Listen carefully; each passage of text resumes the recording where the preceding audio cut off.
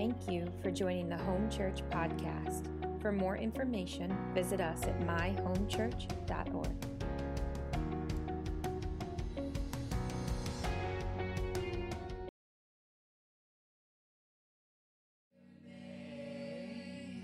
Jesus, you reign above it all. Yes, Lord. Yes, Lord. Yes. Jesus. That's our heart cry, Lord. That you would be seen as preeminent in this house. That your supremacy, your excellency would be put on display. We ask, Jesus, that you would be made famous in this house. We ask, Holy Spirit, that you would lead us to point to the one who is worthy of all. And we pray right now, Holy Spirit, that as you open the word, I pray you would lead us to encounter the living word, that we would never be the same. I pray, Holy Spirit, for something so personal, where every single person finds themselves this morning. I thank you that you will meet them right there. I thank you that there is so much more in you, Lord.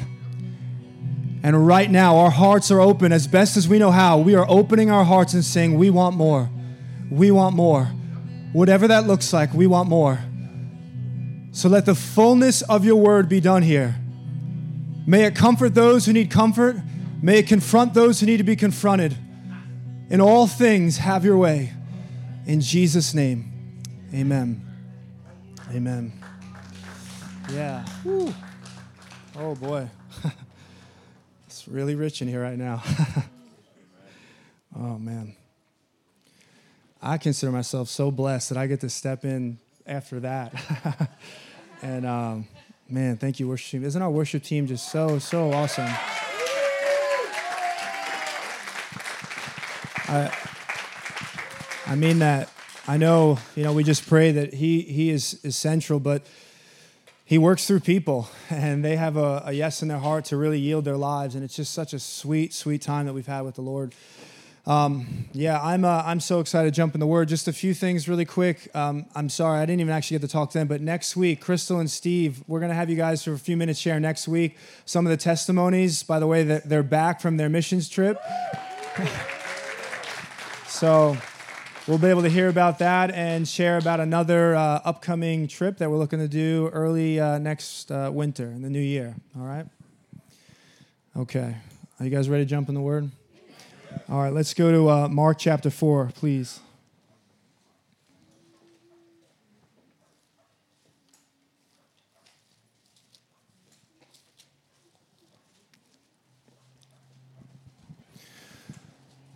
Whew, thank you, Jesus. Thank you, Lord.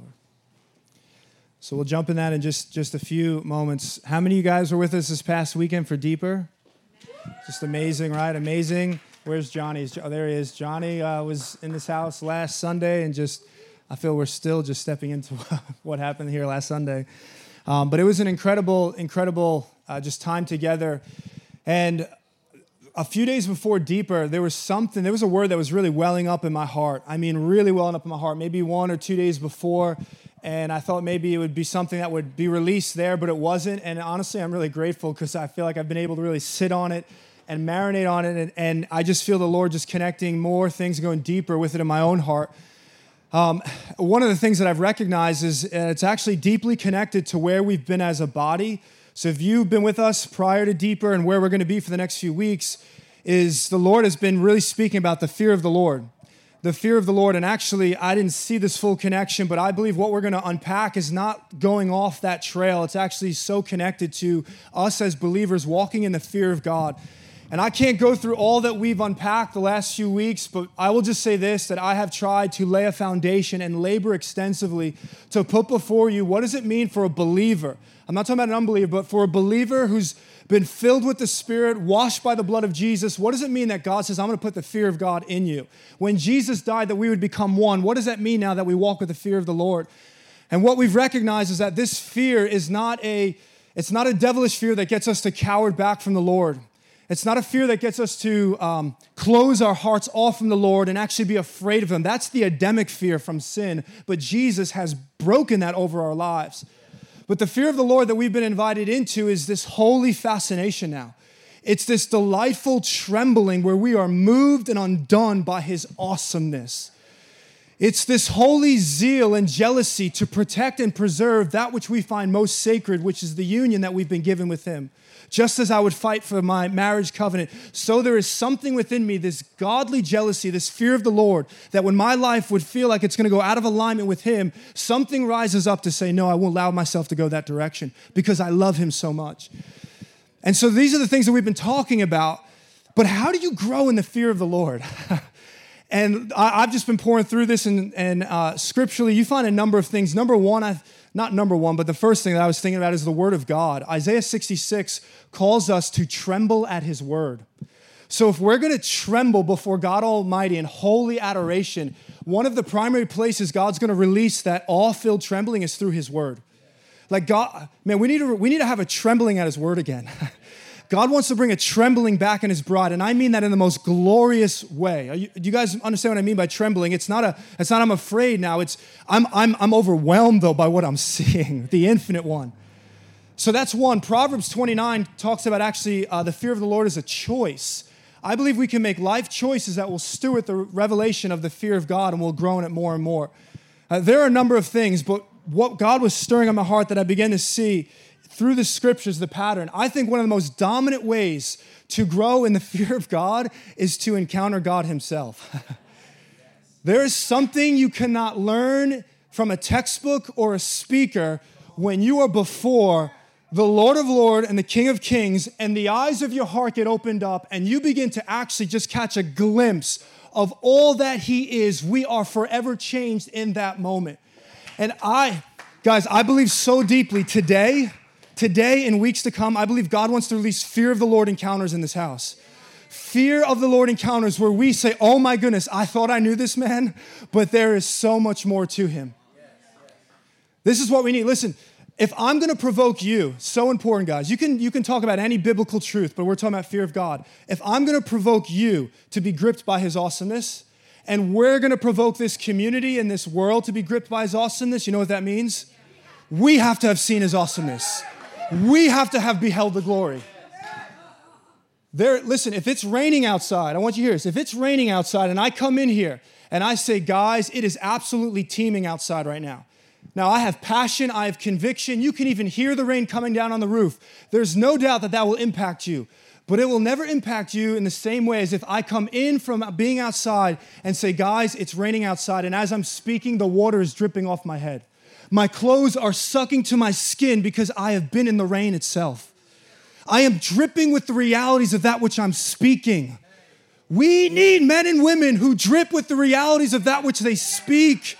When they say he's awesome, it's because they've come into the Holy of Holies themselves and they have seen his awesomeness. You can't manufacture that. And God's inviting all of us into this. Says, come. I want to show you something. This is why, again, we bring it back to the prayer room to get people before the Lord. It can happen in many places, but I want us to set our gaze on him. I want us to drip with the Lord this morning, all right? And in particular, the fear of God. I want us to see it so that when we go out and say, have you beheld him, the most excellent one, the almighty one? It's not something we've just memorized, but our own eyes have seen that, yes? So let's look. Oh man, I'm so excited. But God, there has to be a hunger though, guys. There has to be a hunger. This isn't a works thing. Jesus said to the church at Ephesus in Revelation, when they fell from their first love, now this is a different story, but I just want to hear this principle. He says, repent and do the works you did at first. There's actually works that stir love. Do you know that? There's works that are not rooted in dead religion, but actually says, if I love him, I'm actually going to do things to cultivate and steward that love relationship. There's a hunger that we've got to step in. There's grace for us to walk into it. And as we do, I'm telling you, today and watch, weeks to come, there's going to be encounters with God. We're going to say, oh my goodness, I've never seen him this way before. And it's going to wreck us in the most beautiful way. All right, so let's look at Mark chapter 4. And I'm not going to read the whole thing. I'll just pick it up in verse 37, Mark chapter 4. For those of you who don't know, this story, Jesus and his disciples are crossing the Sea of Galilee, okay? Jesus is fast asleep, and there's about to be a massive storm that comes in. The reason why, not to get too much outside into the history of this and the culture, but the way the Sea of Galilee was situated, it was its connection point with the Mediterranean Sea, the way it was positioned, it would create this wind tunnel. And there were these times where this wind would come off and actually come into the Sea of Galilee, and it would cause literally almost like a natural disaster type environment. The winds would howl and the waves would roar, and it would come in like instantaneously. That's what they're experiencing. This wind tunnel has whipped into the Sea of Galilee. Now, Jesus is with them, but I want you to see what happens. Verse 37. And a great windstorm arose, a great windstorm. These winds are howling.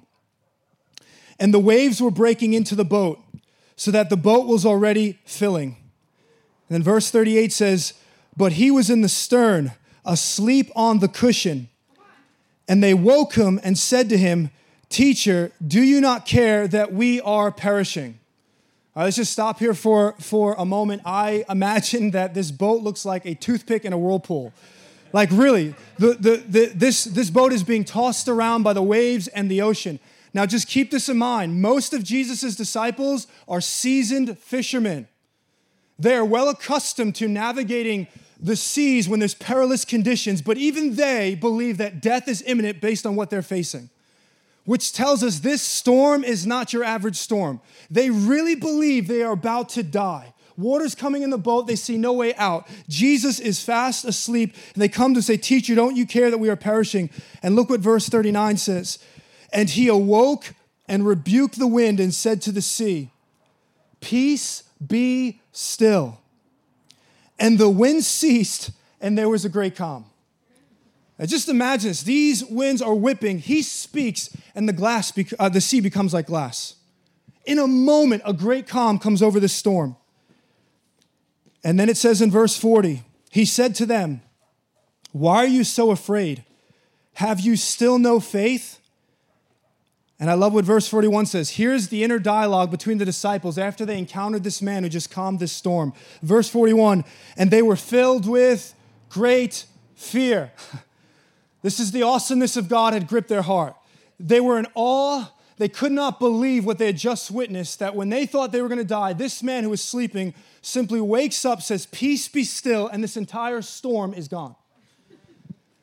And they say, with great fear, trembling in their hearts at, oh my goodness, who is this man? They said to one another, Who then is this man, that even the wind and the sea obey him? Or as some translations say, what manner of man is this? And I felt in a moment, the Holy Spirit began to show me a number of encounters between man and Jesus where the same expression is given. Who is this man?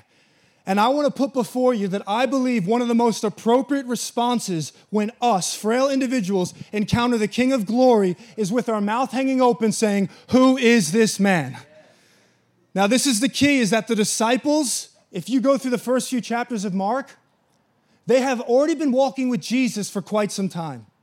They have had a front row seat to his teachings, which had such authority. They saw the miracles flowing. They saw the way the wisdom of heaven was on him when the Pharisees tried to trap him.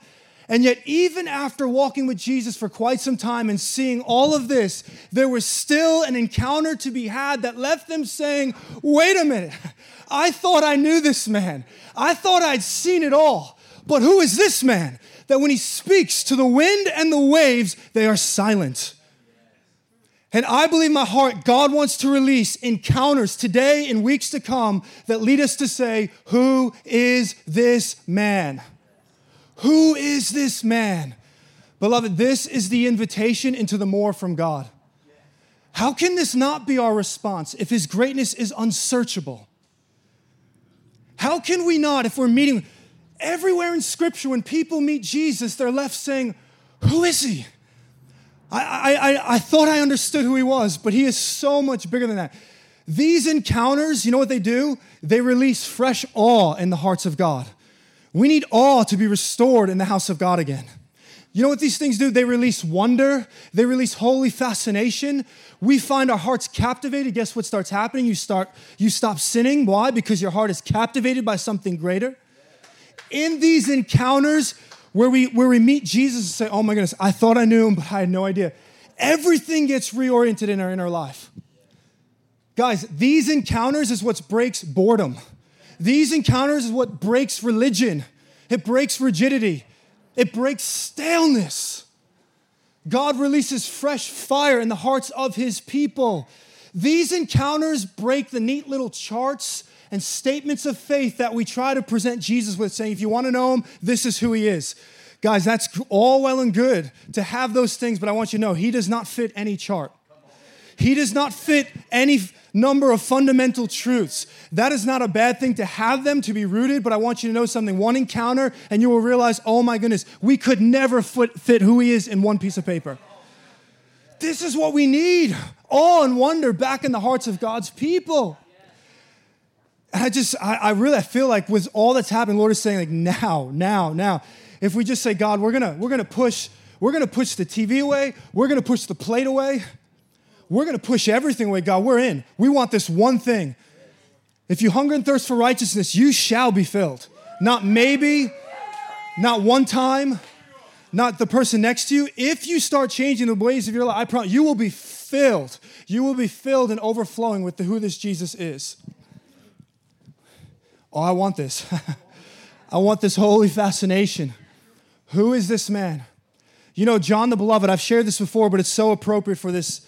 John the Beloved, at the Last Supper, put his head into the chest of Jesus. It's amazing. Rest in the head of Jesus, in the bosom of Jesus. I mean, just imagine this intimacy. When Jesus said someone's going to betray him, Peter was like, John, you ask him. He saw that John had something amazing. John was so close to him. And yet in Revelation chapter 1, the same John encounters the glorified Christ. He sees the one whose eyes are like fire, whose hair is as white as wool, which is an image for all wisdom, whose feet are like pillars of fire and bronze, whose mouth is the sound of many rushing waters. You know what John says? I fell as if I was dead. The same one who put his head on the chest of Jesus and rested, he has now another encounter with a different aspect of Jesus, and he says, I fell as if I was dead. He saw a different side of Jesus. Some of us need to rest in his chest this morning. Some of us need to see him as the glorified one and fall before him as if we were dead. But here's what I can tell you is that we need every facet of Jesus. I want every facet of Jesus. I want every single aspect of Jesus. I want to know him as a redeemer, but I want to know him as judge. I want to know him in his kindness, but I want to know him in his judgments. I want to know him in his love, but I want to know him in his wrath. I want to know him as servant of all, but I want to know him as Lord of all. I want to know the Jesus that comforts me, but I want to know the Jesus that will confront me. I want to know every aspect of him. You know why? Because Song of Solomon says of our bridegroom king, he is altogether lovely. Every part of him. Any angle, any perspective, wherever you find yourself beholding the Lamb, you will come to the same conclusion. He's lovely. He's perfect. He's worthy. He's beautiful. Some things are beautiful from a distance, but when you get up close, you say, whoa, that's not what I thought. Now, outside of Jesus, my wife is the only one that I can say that about. But no, some things are beautiful from far off, but you get up close and say, it's not it, not Jesus. He's beautiful from every angle. Some things are beautiful when they're younger, but over time they begin to fade away. Not Jesus. He's eternally lovely. Some things are beautiful from one angle, like when I do my paint job and I do 3 sides of it. But then you come behind and you still see the broken down part of it. You come to another angle and say, oh, that's not as beautiful as I thought. Not Jesus. Every aspect of him is lovely. Every part of him is beautiful. Beloved, we should hunger to see him in all of his ways. When is the last time, I'm speaking to myself, the Lord, when is the last time I've had an encounter with Jesus that left me trembling in awe? When's the last time we had an encounter with Jesus that said, who is this man? Who is this man? All I want to do is provoke our hearts this morning to hunger for this, to know there's more. Do you know that in Revelation 10, I want you to see like who Jesus is. Revelation 10 is this incredible picture of this glorious angel that comes down out of heaven, okay? I want you to hear the descriptions. The angel, as the heavens open up, this angel, it says, he's wrapped in a cloud. This is not a white fluffy cloud. This is the Shekinah glory cloud. He is wrapped in the glory of the Lord. It says there's a rainbow around his head. Why? Because there's a rainbow around the throne, and he's been before the throne of God. Therefore, what you behold, you begin to radiate. So he's got the glory of the Lord. It says his mouth or his words sound like a lion's roar. His legs are like burning pillars of fire. But here may be the most astonishing description of him. It's how massive he is. It says, one of his feet is on the dry land, one of his feet are in the sea, and his body reaches from the heavens and the earth. Can you picture this for a moment? This massive, glorious, angelic being. And yet, if Jesus were to walk up to him, he would join the thousands of thousands before the throne, fall on his knees, and say, holy, holy, holy is the Lamb of God. Just think about that. If I saw that angelic being, I would be wrecked. This being comes before Jesus and it will fall on its face saying, there's no one like you. This angel gets his marching orders from Jesus over this bottomless pit. He can't even move without an angel telling me he can move. So the angel who comes under Jesus is telling him, you can do this action now. What he does is he releases, it says he comes and he judges all. And do you know what he does to judge these beastly figures? It says he speaks a word. All Jesus, who is this man that gigantic, glorious angels bow before him? Who is this man that when Paul was riding, who is this man that when he appears, the sun looks dim before him? Oh my goodness. We say, Jesus, come in your full glory. Guys, our mortal bodies couldn't handle that. I just want you to picture, this is why we need a glorified body. Now, this is what's more mind-blowing, is that he's friend, he's bridegroom. This is who we're engaging with. I want you to picture this. On a warm summer day, when I step out of my house, have you ever had it where you step out and the sun is so bright, you look for a moment, you have to turn your head down. My eyes begin to tear because it's so strong. Do you know how many, who knows, billions of light years that sun is away? And yet Jesus, he created that. He created that. What do you think would happen if Jesus, the Lord of glory, in his fullness, came right in the center of our gathering? The sun that I can't even look at, he created. If he stood right here, guys, we would be on the floor. The blinding light of his glory, we wouldn't even be able to stand. Who is this man that the sun is made dim before his presence? John 11, the raising of Lazarus. Guys, who is this man that when he comes up to a tomb, he doesn't even have to enter into it? A man dead 4 days, he doesn't go inside and give mouth-to-mouth resuscitation. There's no CPR. He simply comes before the tomb and says, Lazarus, come forth. And a dead man for 4 days comes out of the tomb and there's life. Now think about this. I want you to actually think about what would have to happen within the body of Lazarus for him to be able to be alive again. Think about all of the things that have been broken down for 4 days. Think about the heart that has been decayed. Think about the blood that has become stiff and doesn't flow. Think about his brain cells that are dead. And when Jesus says, Lazarus, come forth, the heart begins to beat again.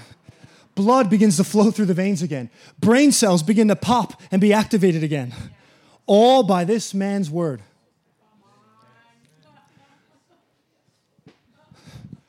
All we need to say is, Lord, I want to tremble before you.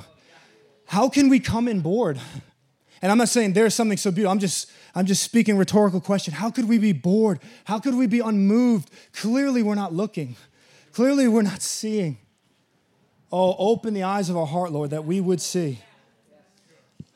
Matthew 21, Jesus has his triumphal entry. He walks into Jerusalem. It's his final week, the Passion Week. And in verse 10 of Matthew 21, it says, as he enters Jerusalem, listen to the response of the city. It says, the whole city was stirred up. The whole city was stirred up asking one question. You know what they were asking? Who is this man? Who is this? Guys, who is this man that when he walks into a city, every heart is vexed, every heart is provoked, every heart is moved? Who is this man whose presence, merely coming into a city, causes every heart to say, who is he? In Luke chapter 5, it's where he heals a paralytic. He's in this room. The crowds have gathered. There's all different types of people there. There's the scribes, the Pharisees. You've got the hungry. And it says in verse 17 that the power of the Lord was with him to heal. And so here he's in this room, and there's just powerful things happening. There's not another square inch for a body to enter in. But there's a man who's paralyzed, and he wants to be touched by Jesus. He knows it's his only hope. So his friends climb up on the roof of the house, tear the roof open, and they lower his friend in. It says, when Jesus saw their faith, he looked at the man and says, your sins are forgiven. And do you know what the scribes and the Pharisees began to do? They began to have an internal dialogue with one another, and they said, who is this man? Who is this man that blasphemes? For only God can forgive sins. In other words, what they were saying is, who is this man that claims within himself you can have peace with the Father? Who is this man that says within himself your transgressions can be wiped away and your slate can be made new, that you can have a fresh start? Who is this man who offers forgiveness of sin and a new heart? My goodness, who is this man? A few chapters later, Luke 9, Jesus gathers the 12 together and then sends them out with authority. And they go out 2 by 2 and they're healing. He says, go proclaim the gospel of the kingdom and heal everywhere you go. And that's exactly what they do. And reports of all that's happening through this man Jesus and his followers begin to hit the ears of Herod, the local leader of the day. And Herod is perplexed. Herod is confused. He's bewildered because he just dealt with John the Baptist but beheaded him. And now he's hearing of one who's greater than John.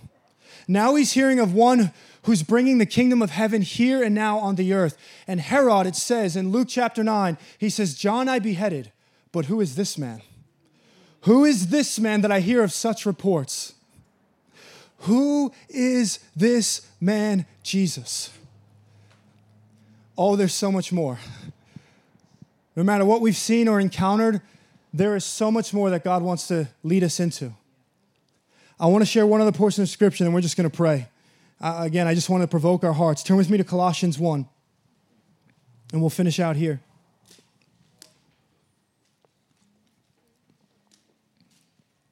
Colossians chapter 1.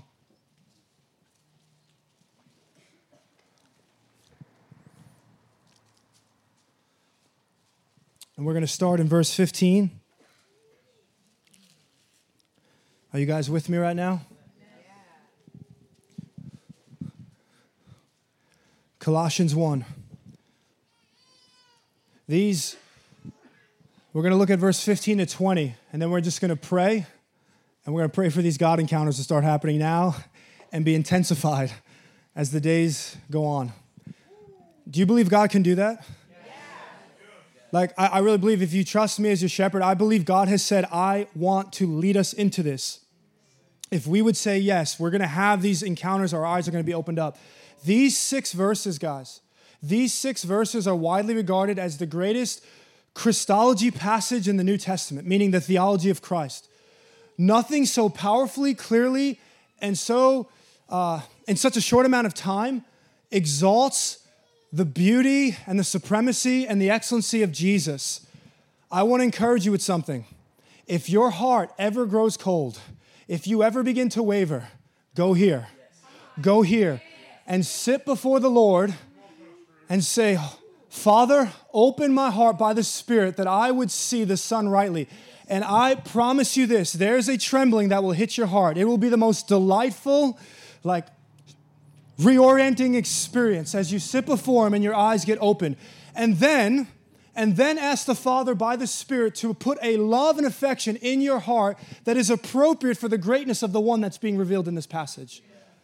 So I don't want to offer up anything less than what He is worthy of.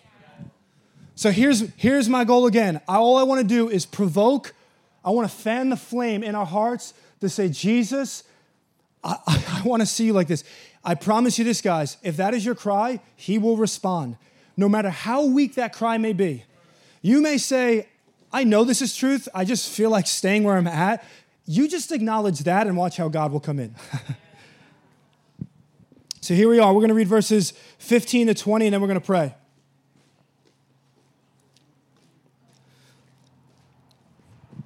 I'm literally giving you cliff notes here. Go in and go deeper. There's so much more. Who is this man? Verse 15. Who is this man who rescued your soul, who abides in you by the Spirit? Verse 15 says, he is the image of the invisible God. The scriptures say that no one has seen the Father, nor anyone can see the Father, because 1 Timothy 6:16 says he dwells in unapproachable light. Again, our mortal bodies could actually not handle the fullness of the Father's glory. That's why we need glorified bodies. No one has seen him, nor anyone can see him, but he who is invisible has been made visible in the image of Jesus. The glory of the Lord tabernacled among us, that we could behold it in the person of Jesus. If you want to know who the Father is, look to Jesus. He is the most perfect. He's the deepest. He is the fullest revelation of God Almighty. He was Yahweh, Emmanuel, God with us. Just listen to this verse. You don't need to turn there. Revelation 21, in the new heaven, new earth, verse 23. Listen to this description. Again, there's so much imagery that comes forth, but the point can still be made without unpacking all of it. Verse 23, it says of this future city, which is actually a people, and the city has no need of sun or moon to shine on it. No need of sun or moon to shine on it. Why? For the glory of God gives its light. The glory of God. Can you imagine that? Whether or not there's a sun and moon is really irrelevant. Here's what you need to know. Even if it's there, the one who eclipses it and makes it look dim is everywhere now. But here's the last part of that verse that's so fascinating. It says, and its lamp is the Lamb. Its lamp is the Lamb. In other words, there's a day coming where we won't even need the sun and moon. It may be there, who knows? But here's what I know. The glory of God will fill every square inch. His radiant glory will fill every single person and every single thing on this earth. And its lamp, meaning the vehicle that will release this glorious light on the earth, is the Lamb. You could find yourself in some cave in the new heaven, new earth being overcome by this glory. If you were to trace, I imagine if you trace this beam of light back, it'll not come back to a code of ethics. It won't come back to a statement of faith. It will come back to a man's presence just resting on the earth. Oh my goodness. Everything coming back to this glorious one who's just radiating the light. Hebrews 1:3 says he is the radiance of the glory of the Father. I just picture literally this man just resting on the earth and glory is everywhere. He is the image of the invisible God. Who is this man? He is the firstborn of all creation, or over all creation. This does not mean that Jesus is a part of his creation. This does not mean that Jesus was, if you would, he was born in the first or the original member of creation. This is saying he is supreme and sovereign over all creation. He is firstborn. Firstborn is actually a title that's given to declare one who has a unique position of blessing and favor and inheritance. So the firstborn in the days of the Old Testament was very significant. This is what Jacob and Esau battled for. The firstborn receives the double portion. What Paul wants us to do is marvel at the one who holds the highest position of blessing and favor before the Father. Paul wants us to marvel at the one who holds all inheritance of the Father. That actually, when you put your faith in Jesus, you become a co-heir with Christ. All that he has, he gives to you. The firstborn, listen to this verse, Psalm 89:27. Speaking of David, but ultimately the Messiah, it says, and I will make him the firstborn, the highest of the kings of the earth. In other words, firstborn is a title given to one who has the utmost power, position, authority, ranking. When it says he's the firstborn over all creation, it means he is Lord over original creation. He is Lord over original creation. Look at verse 16. Oh my goodness, it just gets better and better. Verse 16, for those who are in our Colossians study, I call this praising Christ with prepositions. You say, what are you talking about? I'm just going to nerd out for a second. Prepositions are these tiny little words that you find in sentences that give relationship to the other words in the sentence. They're so profound. Within them, there is immeasurable spiritual wealth. And there's 3 of them: by, through, and for. And these words will wreck you when you start looking at what it really means. Who is this man? He is the image of the invisible God, the firstborn. He's Lord, ultimate blessing, favor of all creation. And then verse 16 says, for by him all things were created. For by him all things were created. In heaven and on earth, visible and invisible, whether thrones or dominions or rulers or authorities. All things were made by him. You know what all things mean? Literally everything. Visible and unseen, it doesn't matter. The galaxies that are so far away we can't see, or the dust mites under your shoes right now. All things were made by him. The things that you can see and feel, the things that you can't see and can't feel, like a proton. All things were made by him. All thrones and authorities. That means every variety of angelical being, both holy and hellish, was actually first made by him. He didn't make it that way. The hellish ones, they rebelled from him, but nevertheless, everything is made by him. He says, for by him all things were created, in heaven and on earth, visible and invisible, whether thrones or dominions or rulers and authorities, all things were created through him. He's not only the grand architect of all, he is also the artisan. He's the one who's constructed it, crafted it, and created it. And not only is all things made by him and through him, this is the man who all things are made for him. Everything is made for him. Whatever it is, it doesn't matter. It was ultimately made with this purpose: to enjoy him or to bring him joy, to praise him and to glorify him. Life will never make sense until we understand that we are most satisfied when our lives are operating in alignment with this truth, that we were made for him. Guys, he is the aim, he is the goal, he is the purpose, he is the intent, he is the consummation and culmination of every molecule that moves on this earth. All things were made for this one man. There's nothing that was created to live in independence of Jesus. Everything finds its ultimate fulfillment in living for him. If you don't know him, today's the day for you to live for him, and your life will make sense. Verse 17,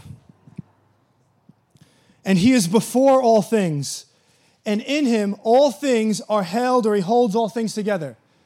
This man, who all things are made by, through, and for, also holds all things together. He is the divine glue. He is the cohesive power that keeps everything. Why is the world a cosmos and not a chaos? Because there is this continual exertion of divine power flowing from the man of Jesus that's holding everything together. Who is this man? That everything, the reason why our bodies aren't breaking down is there's one man who's holding it together. But do not for one moment get the image of the Greek god, lowercase g, Atlas, who carries the earth on his back with great burden, who's upholding it, but his shoulders are sunken as he's been cursed to hold the heavens and the earth. No. Jesus upholds all things, Hebrews 1:3 says, by the power of his word. By the power of his word. It says he's seated at the right hand, and there is just, I don't know how to say, I just see this burning light, and there's just glory and power that flows. And he's not even just, there's no stress. He's orchestrating all things, your life. He holds all things together. Who is this man? Verse 18, and he is the head of the body, the church. The one who holds all things together in the cosmos, he holds the church together. Guys, I know there's issues and I get that, but let me tell you something. Here's why I have hope. Because the one who holds us together is Jesus. And I have found that even though in minor ways things may go, churches come and go, but on an eternal, like grand scale, he will not allow his bride to drift off into some immoral, irrelevant abyss. He is the great high priest who is in the midst of the 7 golden lampstands, which is the churches. He's not on the outside. He's right in the middle with all of their junk. He's right there saying, I'm with you. That is why I have hope. Because the head who's holding us together is him. Jesus said, I will build my church. I have hope because this one is building his church. Who can stop him? No one. He is the head of the body, the church. He is the beginning.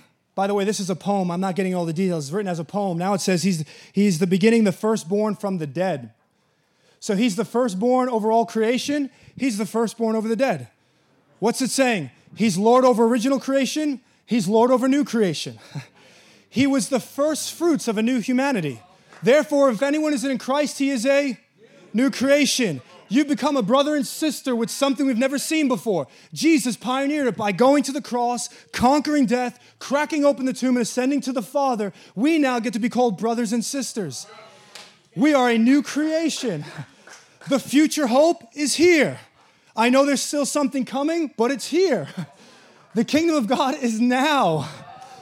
The glory of the Lord is here now. But there is a reason that he is the head over the body. There is a reason that he's the firstborn from the dead. Do you know why?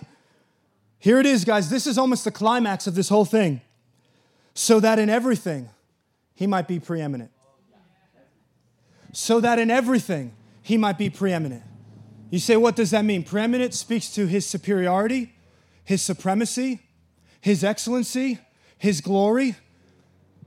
He is the centerpiece of all, so that in everything, and especially in the house of God, he would be the one that's made famous. Beloved, I want you to know, I don't care if we meet in the tent the rest of our lives. Here's one thing I care about, that when people walk into this place, the one thing they say is, Jesus is everything here. The one thing he says, Jesus is everything. We've got to ask ourselves, the order of church business must be unto this end. Is all that we're doing lifting up Jesus so that he is glorified, so that when people walk in, they say, the Lord is there. I do not know who speaks messages there, nor do I like the way he speaks. He's too hyper and I can't understand anything he's saying. But I will tell you something. I will tell you this, that when I came in, my heart was stirred. And I felt the presence of God there. Here's what I will say. Jesus is there. We want the preeminence of Christ. Is your life being lived in such a way that the preeminence of Christ is bursting forth? How are you managing your time, your resources? How are we managing our day-to-day? We must resist the temptation to say that the preeminence of Christ is restricted to one day of the week or to just certain activities like religious activities. Our lives, he is Lord of the cosmos. He is far above. You ever watch a sporting event and you watch a player that's like a Michael Jordan and you're watching and he says, man, he is out of this league, right? Meaning everyone's playing basketball, but he's on another level. When it says Jesus is far above all rulers and powers, it's trying to say, yeah, there's like some power here, but he's in a whole nother dimension. Like everything comes so far below. Our lives, he's worthy of everything, guys. Jesus is so much more than a stepping stool or branding strategy for the church to get out its name. We are not promoting home church here. We just have a name so you understand, like, this is our gathering here. But we do not gather and say the name of Jesus so that the brand goes forth. No. Everything we do is we get low and say, Jesus, you be seen before man. And Jesus, if you're lifted high, you will draw all men unto yourself. May the preeminence of Christ be seen here.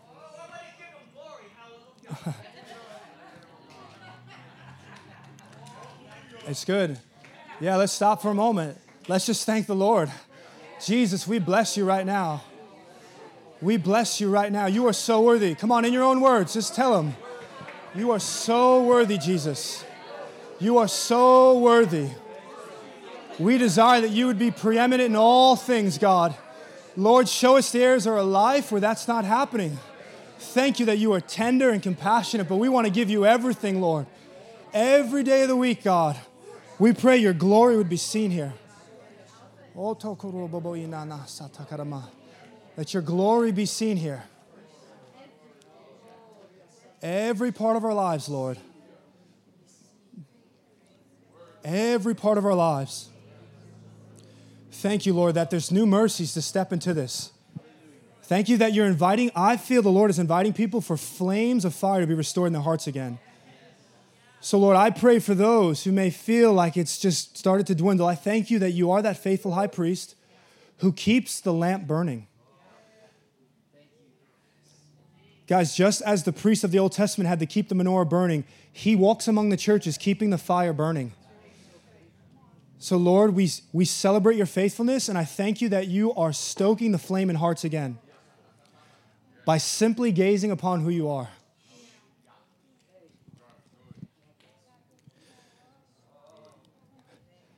N.T. Wright said this. He said, God raised Jesus from the dead and placed him in authority over the church so that he and only he might be seen and savored, recognized and relished, exalted and enjoyed as the sovereign Lord. And then here's the last two verses. Actually, worship team, if you guys could come on up, because I just want to lead right into this. I want you guys to hear this, though. Verse 19 and 20. For in him all the fullness of God was pleased to dwell. He's not just kind of God. He is God. And then verse 20. Oh, listen to this. It says, and through him to reconcile to himself. So what does this mean? God the Father, through this glorious, majestic man, through him is reconciled to himself. God is reconciled to himself through this man all things, whether on earth or in heaven, making peace by the blood of his cross. This means Jesus, all things being reconciled, means reconciliation, guys, is bigger than mine and yours little life. Thank God it happened. But I want you to know, all things are being reconciled. Jesus, this man, who is he? He is the cosmic reconciler. There is a cosmic renewal that's taking place. It's more than just our lives. All of heaven and earth are being reconciled through this one man. For when sin came in, more than just our lives were touched by it. Romans 8 says, even creation is groaning for the revealing of the sons of God. Even creation felt the effects, the tyranny of sin upon them. And even they are longing for this Redeemer to come and set everything right. There is an ultimate reconciliation that's taking place. This is why Paul says just a few verses later, a profound statement. He says the hope of the gospel that he's sharing is the same gospel, he says, that you heard, which has been proclaimed to every living creature under heaven. Now, at this point, Paul knows that not even every human has heard the gospel, let alone every living creature. Yet Paul says, the gospel I preach to you is the same one that has already been proclaimed to every living creature on the earth. What is he saying? In some form or some fashion, Paul understands that when Jesus died on the cross, it's like there was this cosmic wave that went through everything. And even though literally it may not have received the actual message of the gospel, everything has been touched now by this man and what he's done on the cross. So I'm going to ask you to stand with me.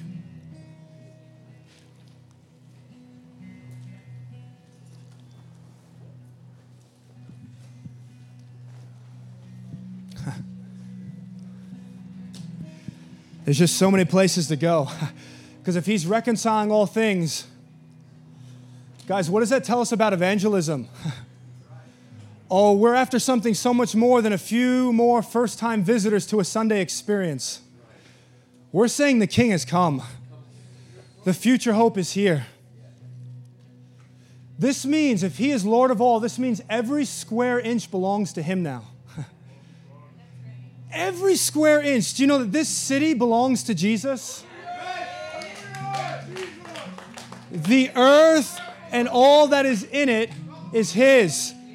Now, technically it's his because he created it, but now it's his because he paid for it with his blood. He doubly owns it now. It is his. And I want you to know that everything belongs to him.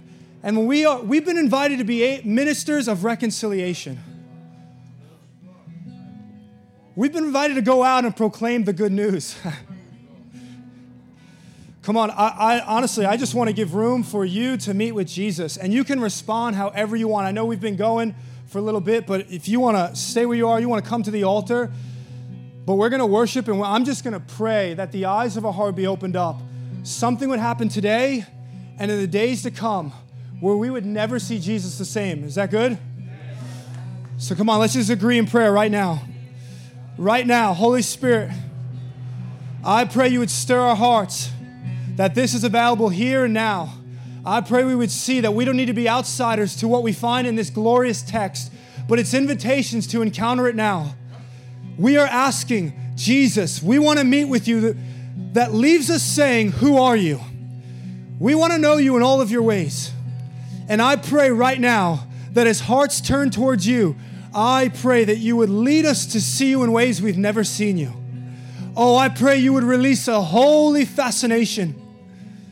Release a trembling in your bride that would produce boldness and joy and purity, a steadfastness that will put fire back in our hearts, zeal back in our hearts.